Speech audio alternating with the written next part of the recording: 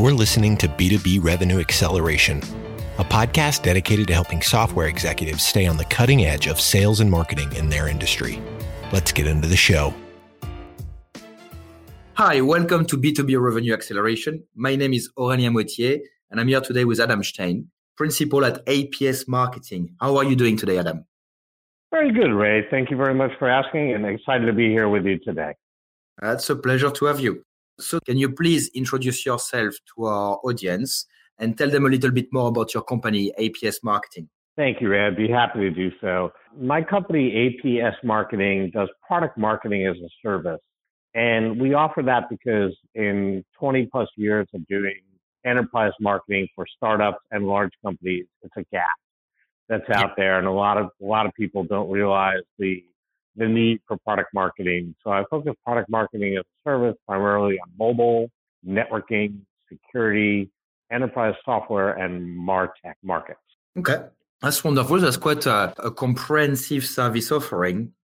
Now, getting into the topic, as a product marketer, I believe that you probably often come across both large and smaller organizations that are struggling with their messaging, their content, their go-to-market strategy, and also how to position themselves versus competition. And from previous conversation we've had, we've agreed that one of the critical questions that those companies should ask themselves before getting to market is actually what problems are we solving? So could you please comment on the importance of this question and why some companies do actually struggle to find answers to it?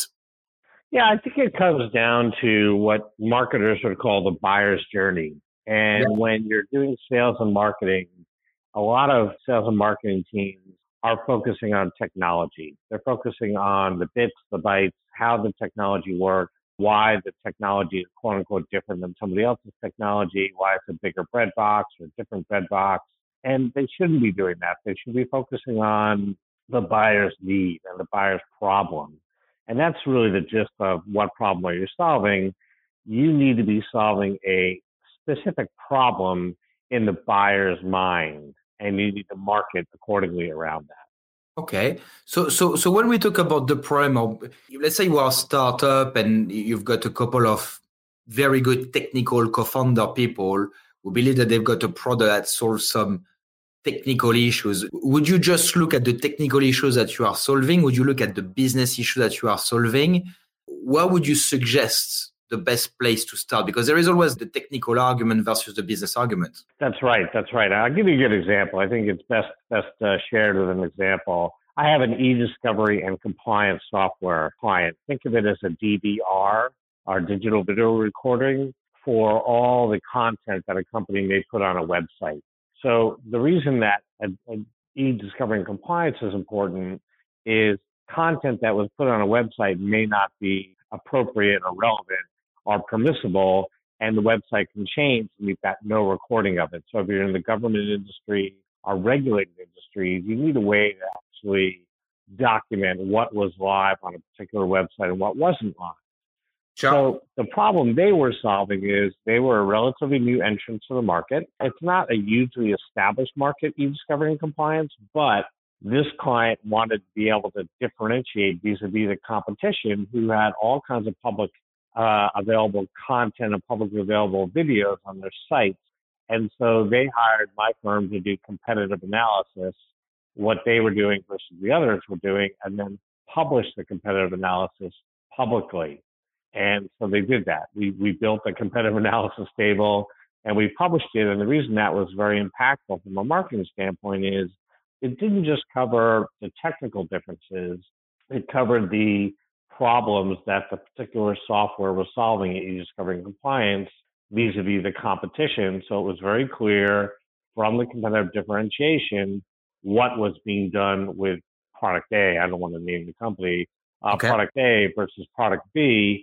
And they chose to publish that. And it's been a huge demand and competitive product for their sales teams today. It's been up there more than 9 months and they've continued to use it. So basically, I guess the real answer to the question is probably that you would need for different level of persona you would engage with as part of the sales process or the marketing process. you almost need to answer that question or try to answer that question for every function or every type of individual that you will be trying to sell to or to market to? Yeah, I think what marketers and salespeople refer to as personas. So when you're selling to different personas, whether it's the technical persona, the executive persona, the business persona, you have to be able to basically appeal to the different personas with the content. And the whole idea here, the e-discovery compliance analysis, is you have content in that analysis, in this example that I'm sharing with you, that has a technical bent to it, it has a business bent to it, and it has a very clear competitive bent to it. So if you're comparing the products, which everybody does, everybody goes to a website before they buy a product, you have that physical content that you can look at to help you understand one product versus another from that company's point of view.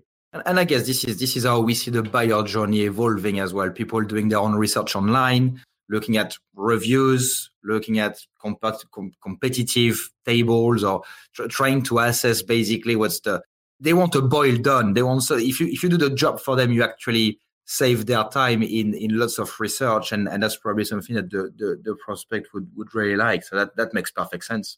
Another discussion that we've had before is that many companies actually make their sales and marketing strategy overly complex. And as we discussed, often a simple or simpler solution outlining a clear business technical problem or a solution would work best. So can you please comment on why simplicity is often better than complexity in sales and marketing?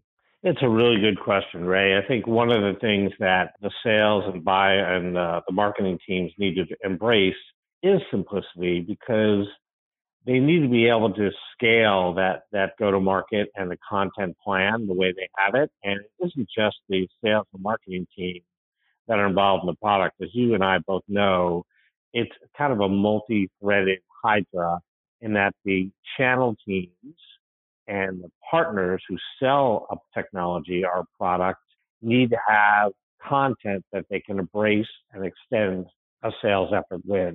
So if you're working with a large telco or you're working with a multinational distributor, you need to have a way to get content to those sellers and still have the essence of the DNA that the marketing and the salespeople use to put it together carry water throughout the whole process, throughout all the different regions, throughout all the different selling situations. And if you have it overly complex, that tends to get lost. But if you make it simple, it carries a lot longer. It has a lot better legs to carry, even in different languages. Right? I've got a bit of, I guess, a disruptive question to ask you, because I don't want to upset anyone, but we often get given by our clients some very large white papers. And when I'm saying very large, I'm talking in volume of words, number of pages. We probably talking sometimes, we probably went up to 30, 40 pages of white papers. And that was pretty technical and I guess in a way, in most cases, quite difficult to digest. What would be your opinion on that sort of pieces of content? Do you think that actually helps? Because that kind of go against the principle of simplicity. It flies in the face of simplicity. I wouldn't say it goes against simplicity. I'd say it flies in the face of simplicity. And you bring up a good point. I think before the internet and before there was, a lot of research that was readily available and competitive analysis and third-party content, people at the technology standpoint, like back in the day, I worked at Cisco early on in the 90s when they were, routing was a big deal. People were just starting to talk about routing. Cisco would publish 30 or 40 page white papers about OSPF or, RIP-v2 or any kind of networking protocol that was coming out. And that was great back then because the internet didn't have a lot of electronic content. It was just starting. Nowadays, I think that there are very few use cases that you'd really want to, as a marketer, put together a 30, 40 page white paper. Yes, there are some technical buyers who want excruciating detail, but I think they'd more want it in a demo and a proof of concept than they would in a white paper. And with the internet being the way it is and products being the way they are, whether they're virtual products or SaaS products, you can get those detailed demos rather than writing paper, which is going to quickly become outdated in a couple of months. Absolutely. And is there a medium that you would suggest? Or I mean, we see lots of people. Well, clearly, we're doing a podcast right now, so that's a medium to engage with the community or to engage with people. We see some of our clients using video. Obviously, you've got websites. What do you think? And I don't know if there is a straight answer to that, but is there a medium that you believe is the best way to convey the essence of a value proposition, the essence of what the solution does? Or is it just something that people should basically make a decision on based on their preference? Yeah, it actually gets back to a point you made earlier, and an excellent point about personas, right? If you're a technical buyer, more often than not, you're going to want a video or a technical deep dive. Okay. If you're a business buyer, you may just want a first meeting and some initial content about the topic. And maybe it's a video, maybe it's just a website. Maybe you want a podcast like we're talking about now. If you're a MarTech buyer, a podcast might be the way to go too. So there's not one right answer, but as a marketer and sales expert, you really have to think about what kind of the blend is for the different personas that you're selling to. So if you're a, enterprise software buyer or seller rather, you're going to do a mix of website and podcast and videos. Okay, so it's about having the right mix in place. So that makes perfect sense. Adam, we also know that one of your specialties is building go-to-market programs, and relevant content with focus on revenue-driven goals. So, and it's again maybe a bit of a wide open question, this one, but what does the perfect go-to-market plan look like? That's a really good question. I don't know if there's a perfect go-to-market plan, but I think a workable go-to-market plan is actionable, and it's somewhat closed loop in that you have the marketing and sales team very well aligned from the beginning. You've drawn up a blueprint that the marketing and sales team both agree to, and you're building content which the sales and marketing teams are getting together with and kind of orchestrating. They're building a concert around it. You've got the instruments, you've got the notes, you've got the audience. They're putting that together. And so that perfect go-to-market plan, to answer your question, I think has a blend of the right content, the right sales plays, some structure without being too overly bearing structure. In other words, it's flexible, that it can change, and it's recordable. In other words, there are analytics behind it, because I think nowadays, and we haven't talked about this yet, but I know you and I have talked about this on behalf of some of the clients we work on together. Mm-hmm. You need to have actionable analytics. They need to show what's happening with your go-to-market plan, because that's the reality of today's marketing and sales efforts. They need to have the analytics to show that there's successful work happening, and if something needs to change, then you work on it together and you figure out a way to change it. I completely agree with you. You're right. We had that conversation a few times, which is quite interesting because you're getting straight to my next question. You're reading my mind here, which is really around the KPI. So if I was to be at the building stage, the foundation of building my perfect go-to-market plan, what KPI should I have in mind? And to your point, what KPI should I monitor moving forward to show the progress in rolling out that marketing plan successfully? Yeah, an excellent question, Ray. So I was very fortunate in my career, and the last true startup that I worked with full time as our VP of marketing was in the mobile space and mobile security. And the same VC that put me into that firm also invested in one of the top marketing automation platforms when it first came out. So I had a kind of a ground floor look at putting marketing automation into use in the sales play. And so the gentleman that was one of the founders of that company took me aside and shared some of his, cookbook secret ingredients of putting together that company, which again, that was a huge benefit to me. And I'm humbled by the ability to gain access to that. His name was John. And John really, shared with me what was happening in, a KPI, an ideal KPI waterfall. And he helped me put together a waterfall showing their marketing and sales team at this particular startup how to put together the go-to-market plan, which included things like okay, how many leads do you need to get to how much revenue? What's the opportunity turnaround time frame? Is your opportunity time frame accelerating, decelerating? What are the types of programs, via organic or paid, that are really driving some of the opportunities? How fast is it driving the opportunities? What regions are driving the opportunities and what programs? And putting that all together and having it be not automated completely. That's kind of a nirvana of a marketing dream, but really showing you what were the accelerants for a go-to-market plan and being able to focus on the metrics of what the plan is actually delivering today, tomorrow, and 6 months from now. Okay, that makes sense. And what is the involvement of sales? Would you get sales involved at any point?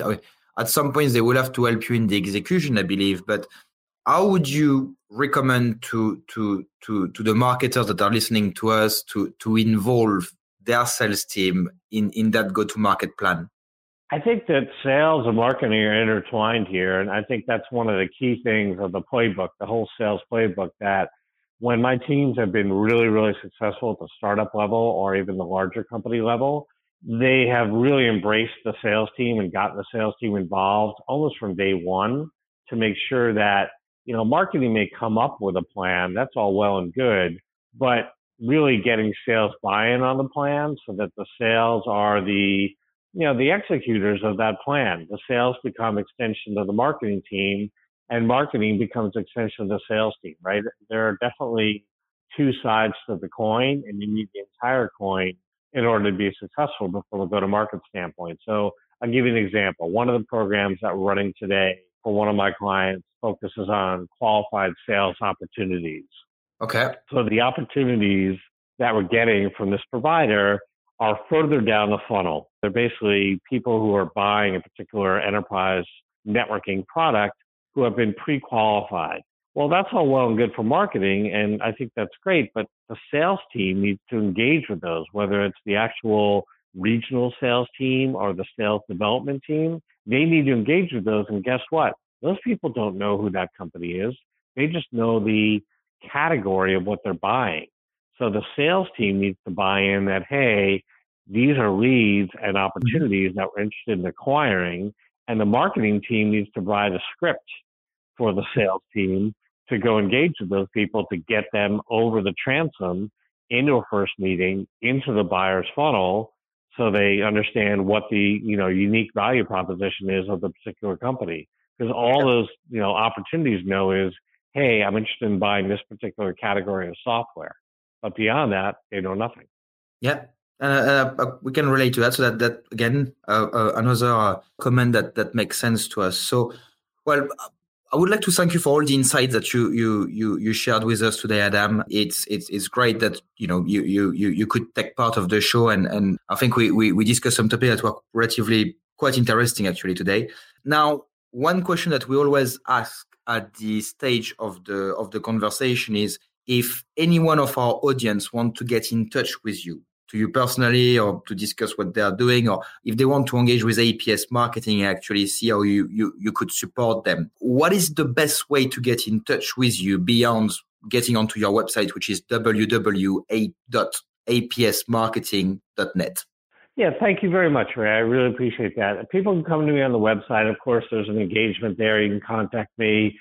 I write pretty regularly on LinkedIn. LinkedIn.com/APS Marketing. You can find me there. I'm active on Twitter. I tend to tweet about skiing, squash, hockey, dogs. Oh, yeah, technology too. I talk about technology. And a bit of fishing as well. I think I may have some fishing. A couple of your catch. Quite impressive. Yeah, no, I definitely have some friends that are into fishing, and they've taught me a lot about fishing off the West Coast, or the left coast, as I call it, of the United States. Yeah. Well, Adam, it was great to have you on the show today. Thank you very much for your time. Ray, thank you so much for asking these questions. And, I definitely encourage people, if they do want to talk more about, go-to-market and what the best content is and the gap in product marketing that exists in a lot of companies. That's why I started APS Marketing. It was definitely a problem. Talk about what problems are you solving. It was a problem that a lot of my startups and larger companies both faced. And that's why I started this business now 4 years ago. Oh, that's great. Many thanks once again, Adam. Thank you, Ray. Operatics has redefined the meaning of revenue generation for technology companies worldwide. While the traditional concepts of building and managing inside sales teams in-house has existed for many years, companies are struggling with a lack of focus, agility, and scale required in today's fast and complex world of enterprise technology sales. See how Operatics can help your company accelerate pipeline at operatics.net. You've been listening to B2B Revenue Acceleration. To ensure that you never miss an episode, subscribe to the show in your favorite podcast player. Thank you so much for listening. Until next time.